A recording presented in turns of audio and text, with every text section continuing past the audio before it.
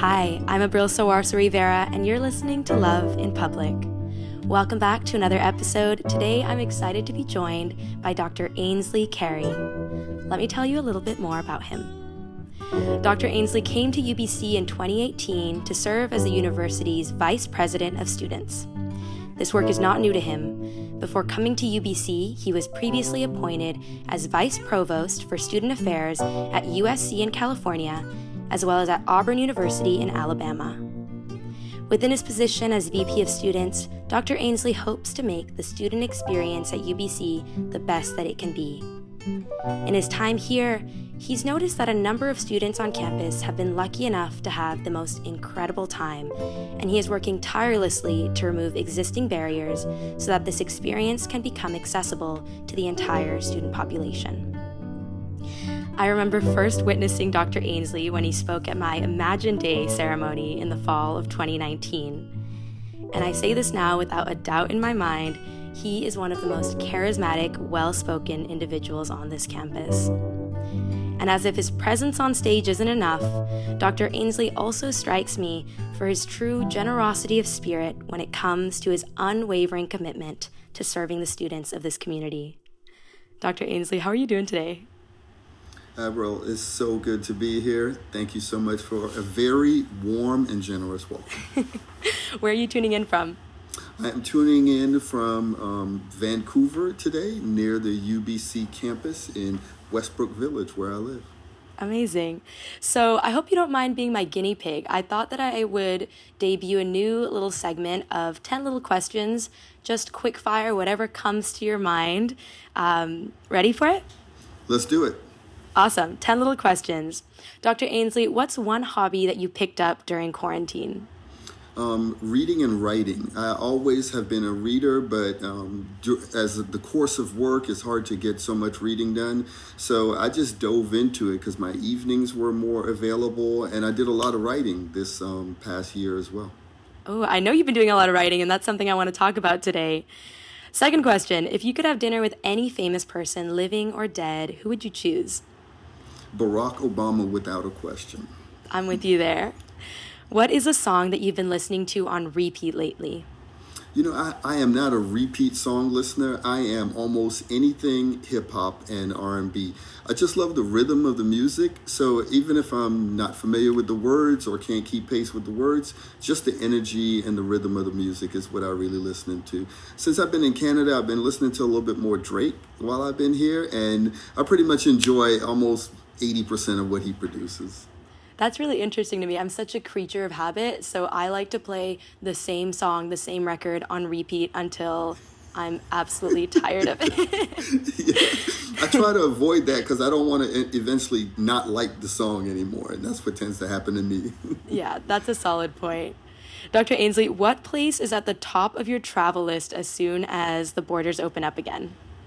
Well, you might know I am originally from Southeast in the U.S., from kind of Florida, Miami, Georgia, South Carolina area. So I am missing kind of some Southern football, some Southern home cooking. So I will definitely, once everything opens back up, I'll likely be in between Miami, Atlanta, and Dallas, just hanging out, eating, meeting with friends, and hopefully going to some more football games. What was your first real job out of high school? So out of high school, I went straight to college. So I went to school at the University of Florida in Gainesville. But while I was in high school, I worked. So as soon as I was eligible to work, I was about 16 years old. My first job was at a Burger King. So I worked at Burger King with a couple friends, and we just had a ball and really enjoyed it. And then after Burger King, I worked at a place called BJ's Wholesale Club. It's similar to what we know as Costco's today. But those were the places that I worked in high school. And then when I went off to college, my focus was university life and being a student athlete. That makes a lot of sense. What is one small sweet thing that you're feeling grateful for today?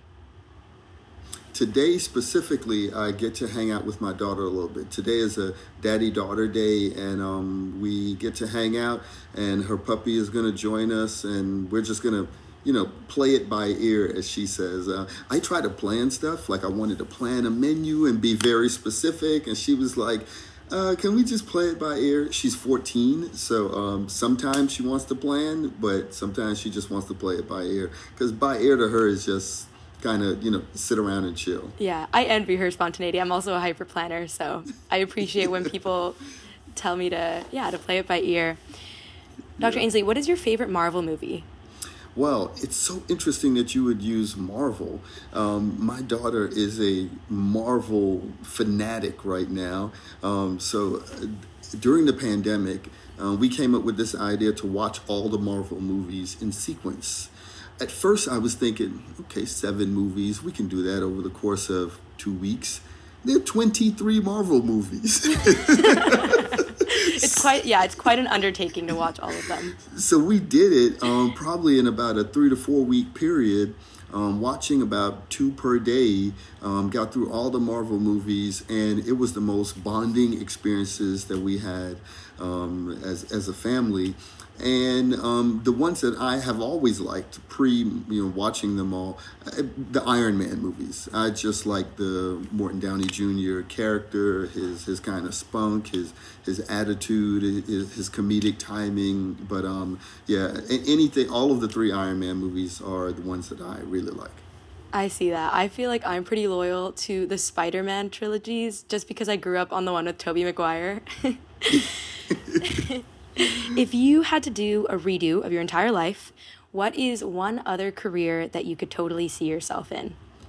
I think I would have been very interested in being behind the scenes in professional sports.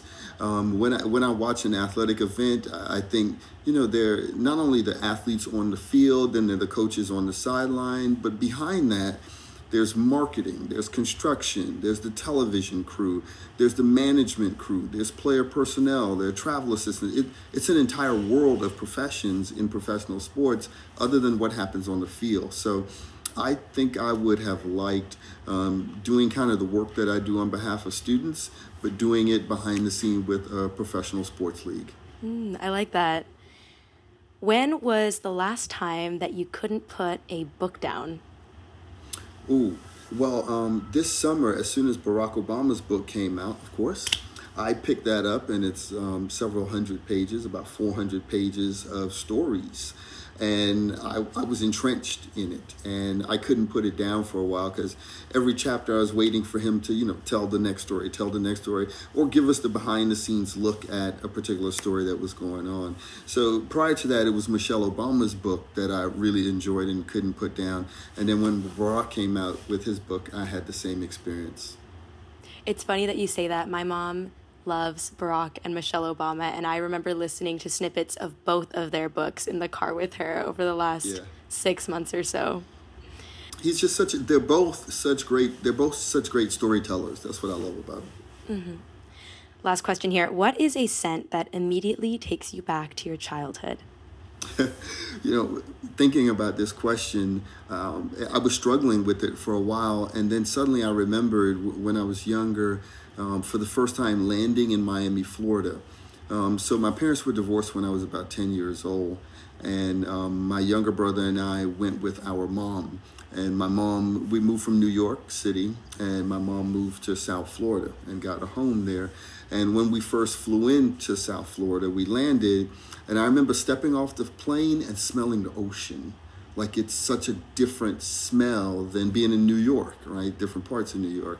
So I smell the ocean, and every time I step off a plane, now, to this day, I try to smell where I am, right? And when I smell the ocean, it completely triggers that 10-year-old memory of stepping off a plane in South Florida. And anytime I fly into Florida now, almost anywhere you travel into Florida, you smell the ocean. Well, I smell the ocean when I land in Orlando and Tampa and Jacksonville, especially in Miami. So the smell that takes me back to my childhood is the smell of the ocean. I know exactly what you mean. I grew up near bodies of water, and I always feel way more comfortable and at home when I can smell the ocean or smell a lake, or I don't even know if lakes have smells, but that same sentiment. I want to use that last question to ground this next part. Of course, there are so many things I want to talk about, but I really would like to ground us first in the places that you've called home.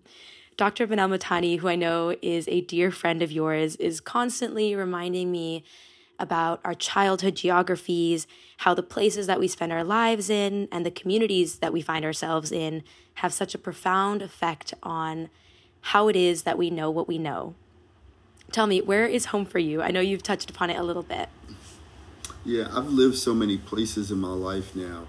I was born in New York, grew up in Miami, Florida, went to school in Gainesville, Florida, and then after Gainesville, graduated from university and went to work in Dallas, Texas at SMU, and then after SMU, went to Arkansas, then Philadelphia, then Auburn, Alabama, then Los Angeles, and now British Columbia. So I realized when I was thinking about this question, I've moved so much that I make home wherever I land, wherever my family is, wherever we've settled down, that becomes home. We embrace that community, learn the culture, figure new things out, try to learn the language. But wherever I settle down, that's really what I think of. I'm going back home. As much as I would like to think Miami is home, it's not. As much as I'd like to think New York is home, it's not. So home for me really is the place that I go and set up shop, put down a bed and couch and furniture and have family around me. That becomes home for me. So I find myself being a traveler of the world, and I can set up somewhere in another part of the world and we'll make that home. I love that phrase that you use, that home is where I land. Mm-hmm, mm-hmm. I feel that. Something that you and I both share, Ainsley, is that we're both Americans who've repatriated to Canada in the last 5 years.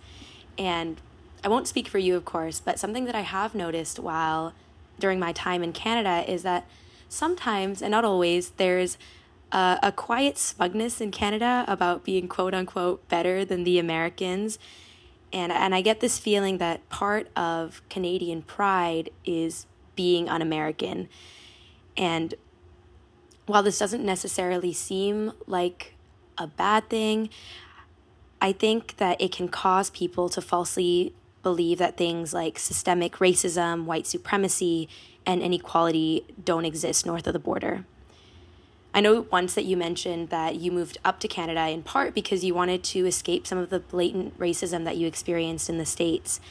Were you surprised to find that similar forms of racism also existed in Canada?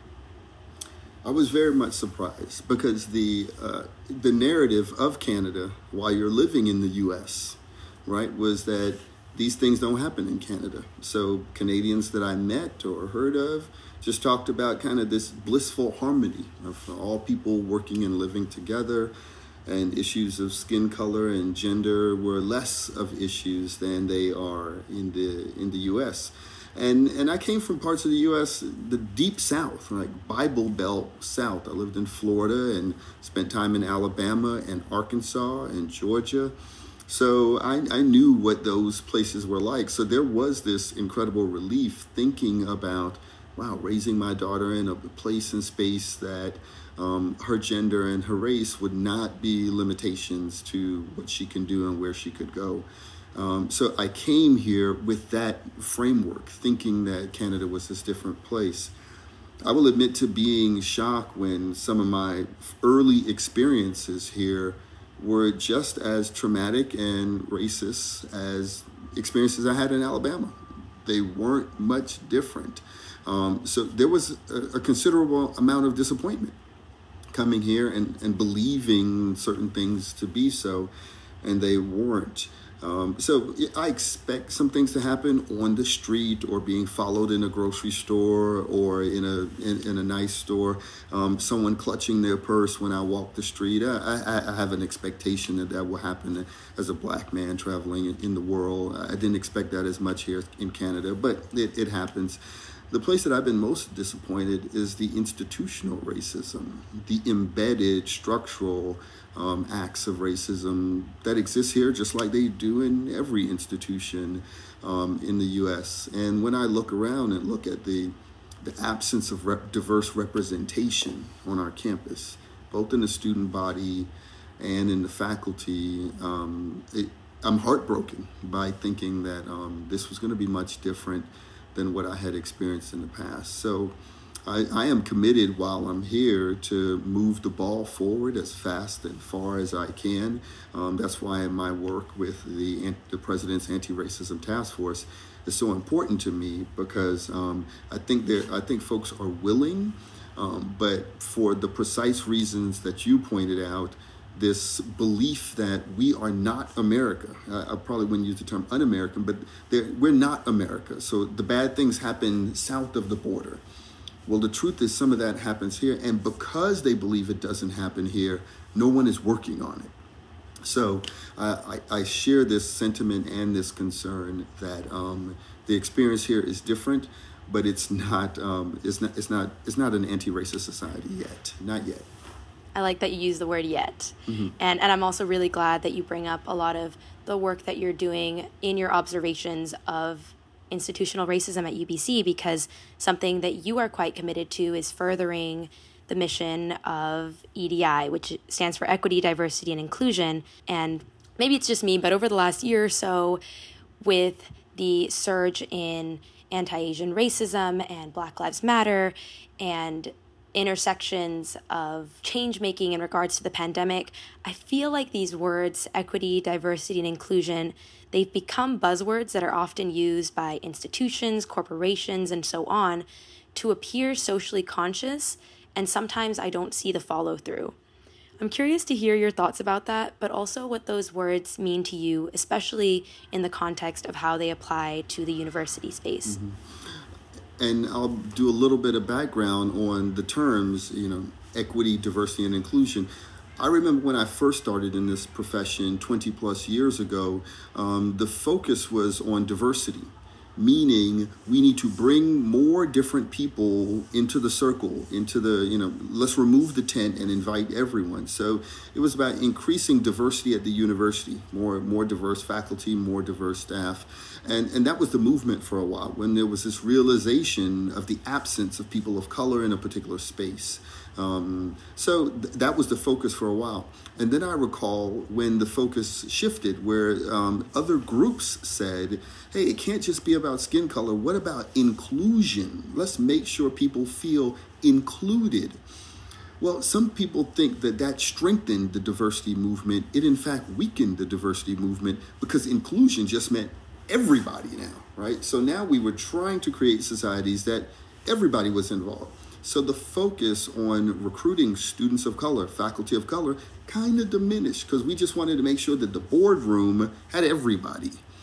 Kind of, when you do a focus on everybody, that kind of means nobody, right? So equity and inclusion was the term for a while. Diversity and inclusion was the term for a while.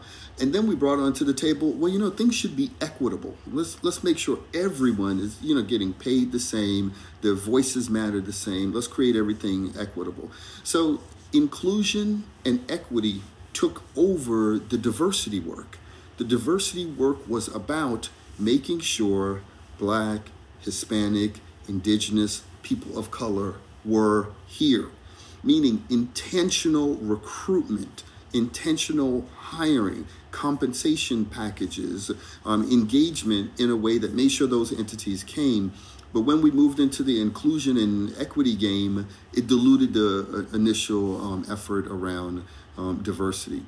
So it's been very interesting to me how the evolution, meaning the broadening of the terms, adding 2 additional terms, may not have advanced the mission, right? So I think when you look at colleges and universities and look at their ethnic profiles, we still look the same way we did 20, 30, 40 years ago, with very small representation of people of color.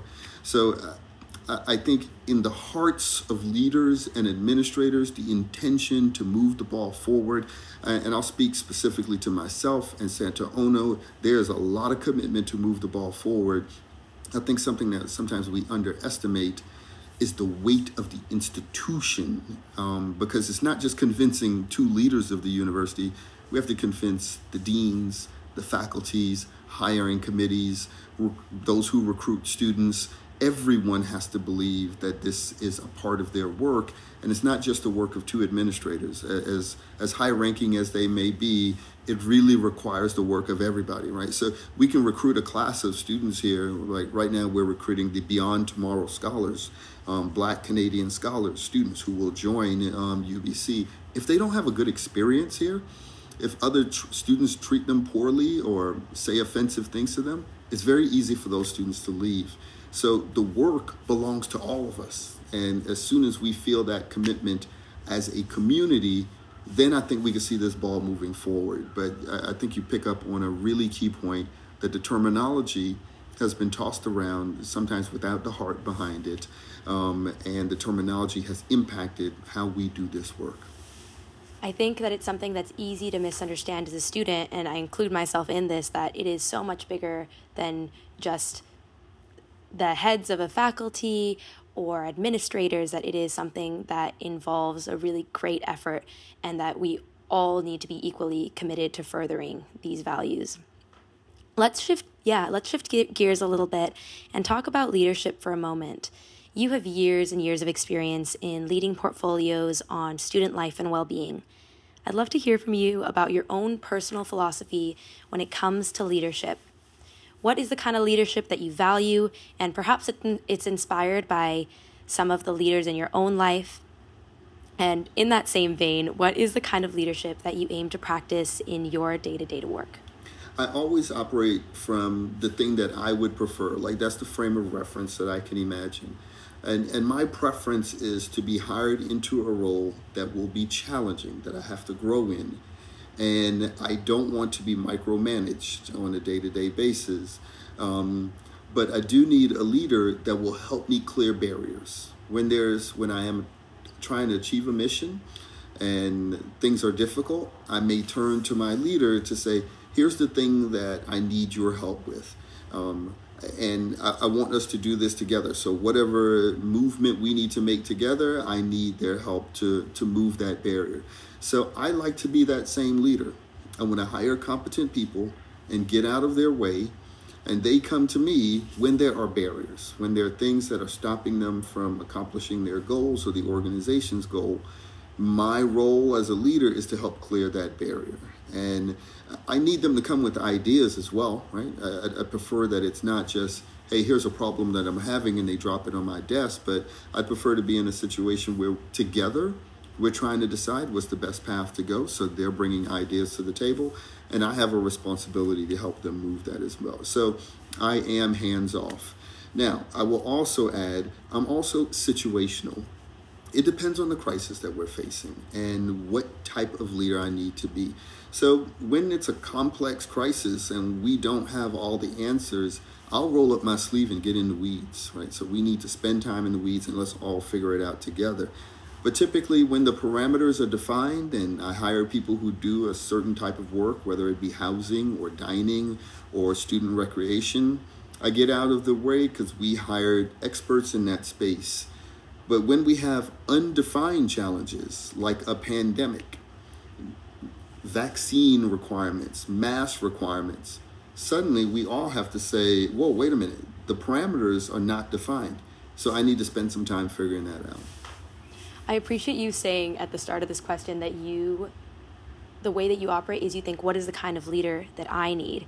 And I think for myself, I do the same. I think a lot about, I want to have a leader who values me and who sees my strengths. And so whenever I lead, I'm always trying to make sure that my team feels valued and that they know that I'm recognizing and drawing upon their strengths in whatever setting we're in.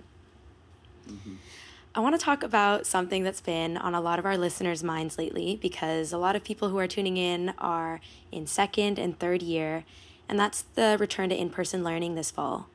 There's so much to talk about here. Of course, there's the health and safety side of things, the logistical part, which is everything to do with protecting the health of everyone in the UBC community, following provincial health orders and limiting the spread of the virus, especially in light of the Delta variant. There's also the huge number of students who are stuck all over the world due to border restrictions who are going to have to do another semester of online learning.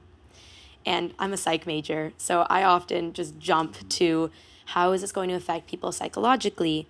And I think that although we're beginning to see a light at the end of the tunnel, a light at the end of the COVID tunnel, a lot of people are still feeling down, are still feeling emotionally out of sorts. And this pandemic has affected us all collectively in such a profound way that it can be hard for us to even imagine what going back to the way things were, what that would look like. I know for myself, I'm excited, but I'm also a little bit apprehensive about going back to everything in person in September. What are your biggest priorities and concerns when it comes to our return to in-person learning? And following through a little bit more with this conversation on inclusion, how are you working to make sure that every single student in our community feels included, those who are immunocompromised, those who are stuck on the other side of the world, making sure that they feel just as included as all of our students who are able to attend classes in person?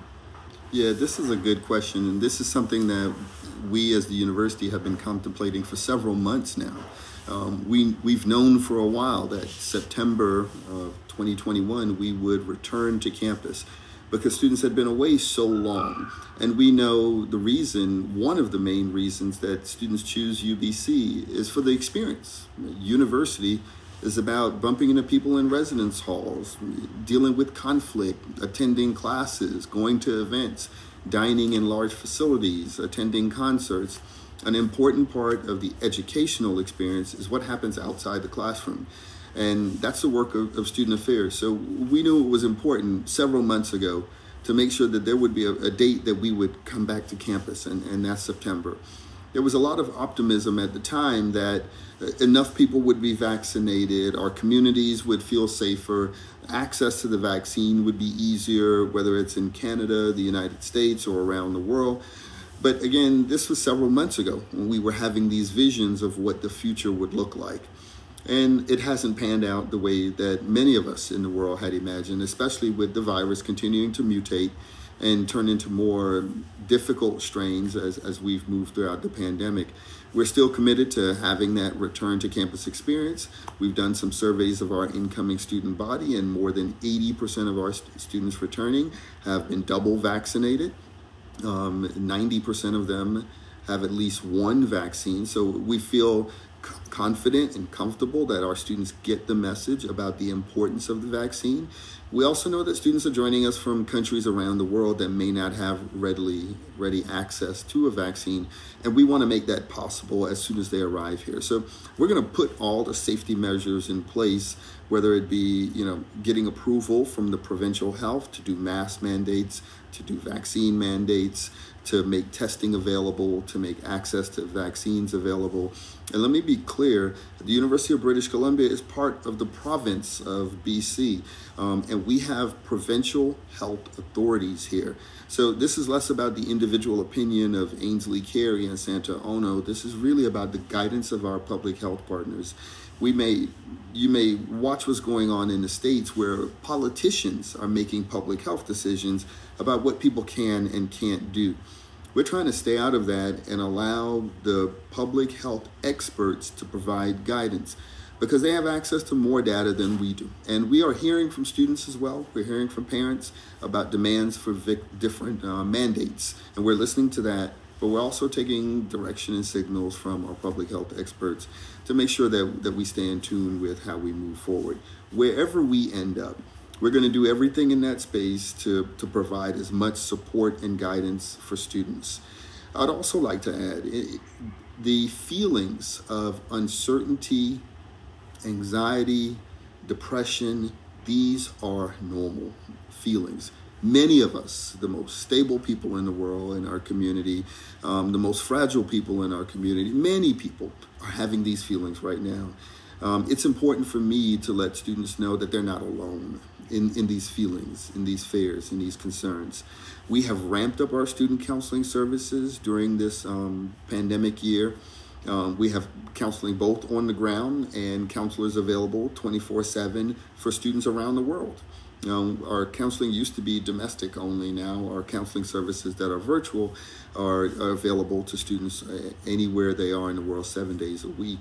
So we have the COVID pandemic has made us become so much more innovative in things that we used to think that we couldn't do, like expansion of counseling services and other support services, with the realization that students are going through a very difficult time in their life, and returning to campus is going to be a shocker initially. Sitting in a large classroom and someone coughs, what do you do? Sitting in a large classroom and a couple students decide not to wear a mask. Going to a basketball game or football game or going to a lecture. All of these things we haven't done in almost 2 years. So to return and expect everybody to return as normal, we know will be challenging.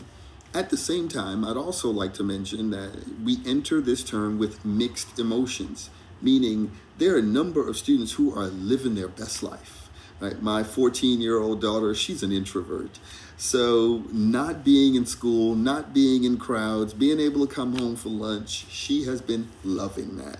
So I don't know what the percentage of our student body might be who are saying, this has been great for me. I got to stay home. I have to go back now? Yeah, exactly. I've been in my parents' basement. I have my own room. I have my computer. My puppy is right here. I have access to my refrigerator.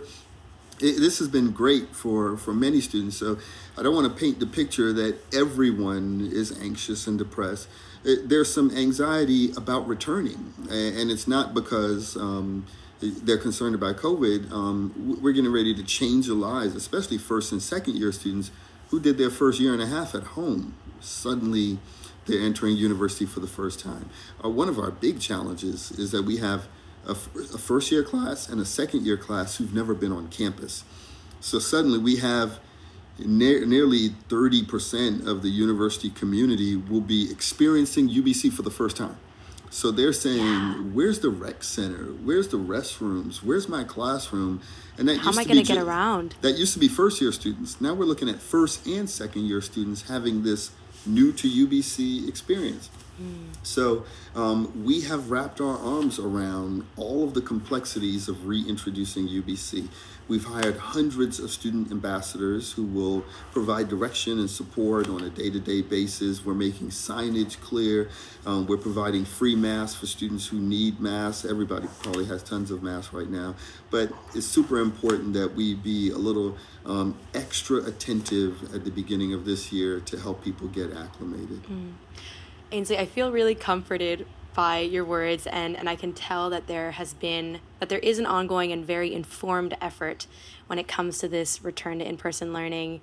And I didn't interrupt you earlier, but when you said that this anxiety, what people are feeling, even for the most stable people, these feelings that feel uncomfy and yucky, it is normal. I teared up a little bit because I definitely resonated with that. Taking it from, well, not so dark, but something that can seem a little bit heavy to something a little bit more celebratory, because I do want to make room for moments of celebration here on the pod. Something that not everyone knows about you is that you are a published author and that you've got a book that just came out days ago. It's called Washington Next, and it's a book all about monuments on college campuses, but it's about so much more than that, really. Tell me the story behind the story. What prompted you to pick up your pen and write this book? Thanks for asking about this. So in 2015, while I was at the University of Southern California, universities around the country were meeting with students. Well, students had prompted demands for more equity, diversity, and inclusion on campus, and student governance were coming to the university administration with a list of demands. And I was a part of helping facilitate that conversation at USC. And part of that list of demands included issues about campus memorials and symbols that students were concerned about. Not just at USC, but all over the country, especially schools in the southern United States that had Confederate monuments, buildings named after members of the Ku Klux Klan, buildings named after those who were involved in segregation, Jim Crow, lynching, massacres. There were buildings and monuments on southern campuses throughout the U.S. that had a connection to that past. And I remember thinking to myself, wow, one day I'll be at a university and we have to figure out how to negotiate this, like how to talk it through. How do we remove a building name or remove a monument or statue or pay attention to symbols on campus that have another meaning? So I started taking notes on my phone, actually, for about a year and a half, 2016 and 2017. That's all I was just, when I had a free time, I just write a note down in the notes section of my phone. And then I arrived here, kept taking the notes, and then the pandemic hit. And then I opened those notes and I started reading through them. And I said, let me download these notes into a Word document. There were 45 pages of notes in a Word document. 45 pages, and this was kind of 2 years of scribbling. So I said, let me turn this into something. So typically in my role and senior administrators' roles, we kind of have a 9 to 5 day, but after 5 o'clock, I'm attending an event at the president's house, a student organization event, a lecture. So I'm usually getting home 8, 9 o'clock at night, get a chance to see my daughter before she goes to bed, and that's my day, at least 4 or 5 days out of the week, very long nights. So during the pandemic, suddenly after my Zoom call that ended at 5, I'm sitting at home. I have dinner with my daughter and we play with the puppy, and next thing you know, I got 4 hours left. So I started putting my time to work and finished Washington Next with a complete focus on understanding Confederate monuments on campus, why they are defended, why students are concerned. And what I found was amazing. 25 universities in the United States produce comprehensive reports on their response to Confederate monuments. A large part of the student concern was that these monuments memorialize men who were involved in fighting for the Confederacy. The Confederacy was focused on maintaining slavery. Men who were involved in colonization and the expansion of the United States. Men who were involved in lynching, segregation, massacres, and eugenics. These were names that were being honored and protected on U.S. campuses. So that was their primary concern. And the root of those issues are all drawn back to white supremacy. And that is a major discovery, that all of these things are connected. These are not random events. So how do we elevate this and have the more difficult conversation about what these memorials and monuments really mean? Those who are protecting them and those who are protesting them think it's just about the name on the building. Removing the name doesn't change the history.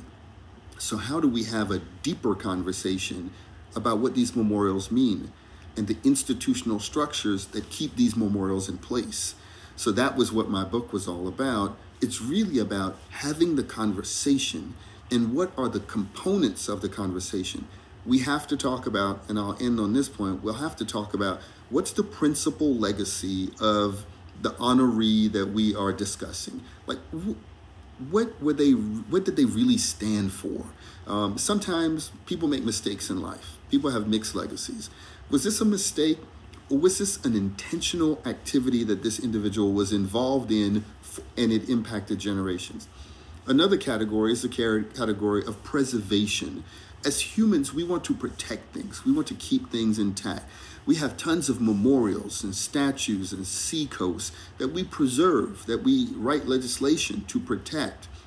So as humans, we want to protect things. We don't want to just destroy them. So Confederate monuments are something that many Southerners in the U.S. want to protect. But what does preservation mean in this context? How do we preserve the legacy or the lessons we learned from the Civil War? Is it by mounting a statue and keeping a building name, or is it about the history that we tell around these? Another category is landscape fairness. Some universities realized that putting up a statue or a flag that represents the Confederacy, or a building that offends indigenous people, a name of a building that offends indigenous people, has an impact on the environment, has an impact on the landscape. So every time you pass this monument, you feel a certain way about it. One of the best examples, in many cases, some of these names were on residence halls. We were asking students to live in residence halls named after Ku Klux Klan leaders, named after Confederate soldiers, named after men whose legacy was about colonization. And we're asking Black, Indigenous, and people of color to live in that residence hall and cheer on that residence hall, knowing that the person who it's named after didn't want them there. And then the last category, what moral standards should be used to make these decisions? Should we use the standards of the past, or should we use the standards of today? Many students want to say, today this is morally corrupt and wrong. Some of those who want to preserve these monuments say, but wait a minute, 100 years ago, this was normal behavior. Colonization, slavery, eugenics was approved by the U.S. Supreme Court. So at the time, the honoree wasn't breaking any laws, wasn't doing anything wrong. Now, 100 years later, okay, we agree that these things are wrong, but which standard are we going to use? Which one are we going to judge them by? The standards of their time or the standards of our time? And I'm not offering the right answer on these. What I'm offering is these are the things that institutions, students, administrators need to dive into. The principal legacy. What does preservation mean? What does landscape fairness mean? And which moral standards should we use to make these very difficult decisions? And I think once we play out all of those, then we can come to an answer that we can agree on whether to change the building name or not. I find that last question that you pose about, are we going to judge these monuments based off of the moral standards of today or the moral standards of the time, especially thought-provoking? It actually came up on a recent episode of Hidden Brain, which is one of my favorite podcasts right now, in regards to the idea of cultural appropriation within literature. So I'm glad that you bring that up. I have one last question for you, and it's actually a question that we ask each of our guests on the series. The title of this podcast pays homage to a powerful quote by Cornel West. He reminds us that justice is just what love looks like in public.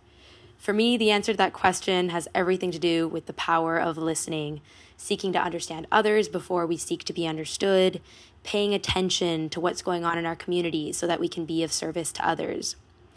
And when it comes to listening, I read somewhere that you like to remind yourself that you have 2 ears and 1 mouth for a reason. I'd love if you could tell me about that. And also, in the most optimistic sense, what does love in public look like to you? Thanks for that question, and thanks for the way that you framed it. Since I've been at 5 or 6 universities throughout my professional career, I always enter that space as I kind of picture myself as an anthropologist. Like, I'm here to learn. So I'm here saying, teach me your ways. Teach me how you do it. Teach me what's important here. What are the values? Teach me the fight song. What's the hand signal that we use? Rather than coming and saying, when I was at this other university, this is what we used to do. I come here and say, nope, I want to learn how you do it. I remember at a previous school, I sent out a tweet saying, I want to learn the fight song. Can anybody help me out today? And I had about 3 students come to my office within an hour. We put the music on they downloaded it on their phone. They played the song and taught me the words, and boom, within an hour, okay, I got it. I got the fight song, right? I wanted to make sure I knew what was important to that community, and that I was here for this community, not the one that I just left. I'm here for this community. So to me, love in public and justice is about entering a community with humility and realizing that these are the natives of this space, and I have to respect this space upon my entry and learn the ways, respect the traditions, even when the traditions are opposite of what I may have considered appropriate. As long as no one's getting hurt, I want to come in and learn before I come in and pass judgment. I'd prefer not to pass judgment, but so for me, it's always about listening. I spent my first year at UBC doing listening sessions, just bringing groups of students together, offering them food. Pizza usually works, and just say, I ask 5 questions. What's working here? What's not working here? What's the one thing you want to change? What's the one thing you want to retain? And is there something that I didn't ask? Those are great questions. And from that conversation, the energy, the creativity, the insight that I leave with, an hour with 10 students around a box of pizza answering those questions, my mind is always blown by what I've learned. We collected all those notes, and in the first go around, it was really about student health services. That was the general theme. Many people express an enormous amount of concerns about access to healthcare as a student and what it took to navigate healthcare at UBC. So for me, it's really about listening and spending time listening. But in addition to that, I'll say yes, and it's also the work that happens behind the scenes to me is justice. I am not a social media person. I am not hey, come look at the good work that I'm doing. I get into the boardroom and fight it out with my peers, with my colleagues, to make the university better for students. And sometimes that goes unseen. But at the end of the day, I feel like that's my job, to leave here and make something better for groups of students, whether they knew it or not. So for me, justice is also what millions of people are doing in boardrooms behind the scene to make sure that we come to a better world, that the climate is better, that students have better access to services and food and housing and childcare. A lot of that work happens behind closed doors. So many nuggets of wisdom in what you've just said, but I wrote down two things. One of them was entering a space with humility, and I circled it and put exclamation mark. And also another thing that moved me about what you just said was those 5 questions that you asked students. This last one, what question didn't I ask? And I think about that all the time with my work here on the podcast, and how as an interviewer can I make this a space for my guests and make it just like when you have people over in your own home, how can I make them feel welcome, feel valued?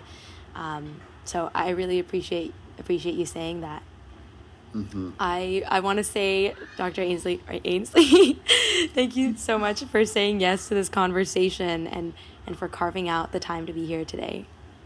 Hey, the pleasure was mine. Thank you for such incredible questions and a really good conversation. Thank you. To all of our listeners, thank you for tuning in. I'm Abril Sawarsa-Rivera, and this has been Love in Public.